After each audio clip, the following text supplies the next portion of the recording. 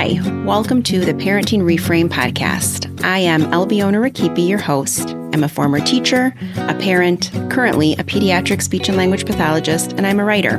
I've worked with thousands of children and families throughout the last 20 years, and I have learned so much. On this podcast, we'll approach parenting from a curious place. We'll ask questions and get answers, explore new ideas, unpack the unconscious beliefs and expectations we hold on to about parenting, and reframe what it means to parent. We'll search for solutions to some of our biggest parenting challenges, set aside judgments, and find our way through this wild journey. My hope is that this podcast is a space where parents can feel seen, heard, and supported. Welcome aboard, and let's reframe together. Hello and welcome to another episode of the Parenting Reframe podcast. This week we're going to do a mini one because my buddy Tank, who is my dog, had surgery this week and he is recovering. So he is right by me. So if you see or hear him barking, you won't see him. But if you hear him barking, if you hear him getting restless, I will do my best to kind of bring you something important and something that I wanted to share for this episode so that you have a good tangible takeaway. My goal usually in recording solo episodes when I do them, when I'm kind of thinking about what to talk about, or when I poll my audience, or sometimes I ask in emails, what is it that you want to hear on Instagram stories? My goal is to give you maybe 10 minutes of something that can feel tangible or doable in your home, or will at least let you reframe the way you've been doing something or the way you might view something. So today I'm going to talk about something that Joe Newman taught me. Joe Newman was on the podcast. He is the author of the book Raising Lions. If you're new to me, he is one of my favorite authors of parenting books. His book is phenomenal. If you have a strong-willed child, you should definitely read his book. If you were attending the Raising Strong-Willed Child webinar that I just did, I talk a lot about his methods, and they're excellent and they're unique and they're a little different from other approaches that I'm familiar with. So I think his work is incredible. You can certainly catch that episode if you go back. I believe it's episode 29, and you can listen to that for more detail. However, I want to highlight something, and I don't remember if he said it on the episode or if he actually said it when we did our Instagram live together. However, he said something that completely made me rethink how we approach kids who we deem defiant or strong-willed or spirited or challenging, whatever the word is that we want to use or words. He said this to me: strong-willed kids don't value approval. They value power. So what does that mean? And I talked about this in the webinar. Strong-willed kids are children that innately have a strong sense of self and power. And what ends up happening is they end up kind of having these big emotions that get elicited, come to the surface, and they can't manage them. So that presents as almost where it looks like defiant behavior. What we're really seeing is a child to some extent who has so much mismanagement of emotions, so much dysregulation happening, and it presents as challenging. It could be a behavior that's very defiant. It could be tantrums. It could be meltdowns. It could be hitting, biting, screaming. It shows up differently in a lot of our kiddos. And that child is exhibiting a lot of power at that point, right? Now they value power. They like that they are that way. However, it also scares them, right? Because they almost feel out of control. So when they are having a big tantrum about something, it might seem on the surface like the thing they're upset about is the toy that they didn't get.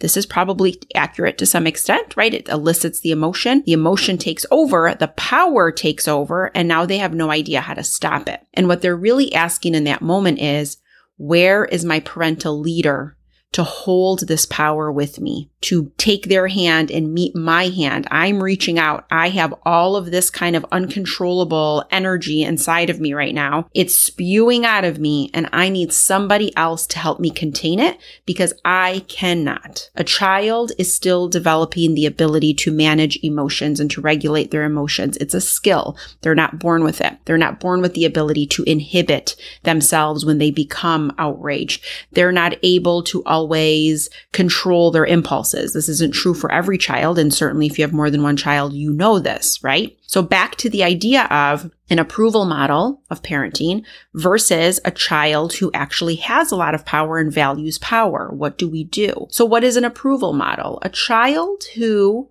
values approval. Think often of like your firstborn. Sometimes we see this, or if we think of birth orders, right? First, middle, last, or if you have more than 3 kids, they all kind of look a little different depending on when they were born. There's a lot of research around this too. It's pretty fascinating stuff. But usually our oldest child values approval. They like it when they do the right thing and we're there cheering them on. They do something and then they look to us to see, like, was that good? Did you like that? They become very astute to looking to us for approval. Now, some people might say, like, I don't want my child to always seek approval and this and that. There's nothing inherently wrong with it, because as their parent, you are approving things that are healthy and good for them, right? You're setting them up for success. You're doing it in a loving way. Now, what we want to eventually do is strike a balance so that they're not only seeking external approval to determine whether they're doing the right thing or wrong thing, but don't get super caught up with that yet. That comes a lot later, right? And that comes through experiences, just like it did in your own life. But when kids are young and they're looking to you for approval, that's okay. So a child who values approval, to some extent, they're going to be a lot easier to parent, right? They're the kid that you say, hey, I need you to do this. And they do it, and they do it happily, and compliance is achieved. They're cooperative. You feel like you've nailed this parenting game.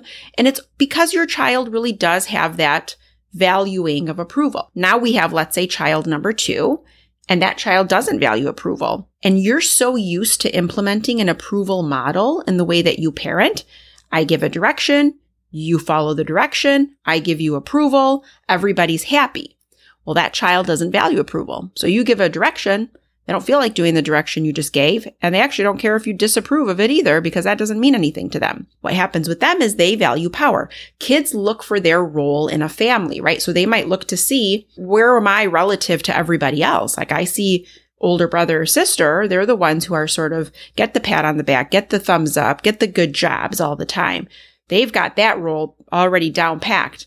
That doesn't feel right to me. I want to fight that. I don't want to do the thing they want me to do. I can't control my emotions. So when the child who values power responds in a way that doesn't look like the other child, just to value approval, we're completely perplexed, because we're like, wait, I've done that with the other kids and it worked really well, and they listened and they wanted to know that they were doing a good job, or that they were right, and that they followed the directions and were cooperative and whatever it is. But this child doesn't care at all. And we're kind of left going, what do we do? Like, they don't value approval. Okay, we get it. But now what, right? That's how we've been taught to parent. That's how most parenting models look. You have to think about it this way. Powerful kids need powerful boundaries. So when that child completely erupts, right, and they're having a huge emotional response to something, and it's big and it's hard to even sit through, what they're saying to you is, help me anchor. Help me calm down. Now, that doesn't mean you walk over and teach calming down, or that you explain calming down. They don't want you to talk to them. Not in that moment. What you have to do is set that boundary so crystal clear, show empathy, and just stop. And this is the hardest, because every time I tell a parent, let them have the tantrum in response to not getting the thing that they want or the outcome that they want, and then they will gain the ability to regulate those emotions. It's so hard, right? We watch our kids in distress and we don't like it. Honestly, some parents will just say, it's very taxing and annoying. I get that. It takes a long time sometimes. The earlier you can start, the better. The longer we wait, the harder it is. When we first start setting boundaries without any compromise, right? We're just going to set that boundary. We're not going to be open for negotiations. We're not going to come in with second choices. We're not going to offer long-winded explanations of why hitting is bad. We're not going to do any of that. We are just simply going to set that boundary, say, I know it's hard when we don't get the thing that we want, and that's it. They are going to get very upset. When they're calm, we can teach self-regulation exercises, but you can't do it in that moment. But I promise you, once you do this a couple of times, they will get better. Another powerful boundary to think about is the idea of breaks, which is what Joe Newman teaches. So when a child struggles to manage their emotions, and I've used this example before, we want to get them to a place where they are very calm, where they can calm their bodies down before they move forward. So let's use the example I was just going to mention was that, and I've said this before, let's say they're about to go outside and a big storm comes and you're like, oh, we can't go outside, it's storming. Right? And they're super upset about this. It's not the outcome that they wanted. In all fairness, you didn't want it either, but you can't go outside because it's storming and it's now not safe. So you say, well, we can't go outside because it's storming and it's not safe for us. You don't even have to say that much. They already know, because they know storms aren't safe. And it elicits a big emotional response from that child. Let's say in 2 minutes, that storm clears up. Okay? And you're like, oh my gosh, stop crying. Guess what? The storm's cleared up. We can go outside. Joe Newman would tell you, don't do that. He would tell you, wait until they completely calm themselves down and have them take a break where they stay with you and they remain calm for 1 minute. Not longer than that, just 1 minute. And all you're saying to them is, as soon as you can show me that you can stay calm, we will go outside. We will go outside when you can do 1 minute of sitting calm. I know you got this. That's what you're going to do, because you have to teach them how to regulate their emotions. Because it's the same thing. The storm stops and then we go, oh my gosh, stop crying. Let's go outside.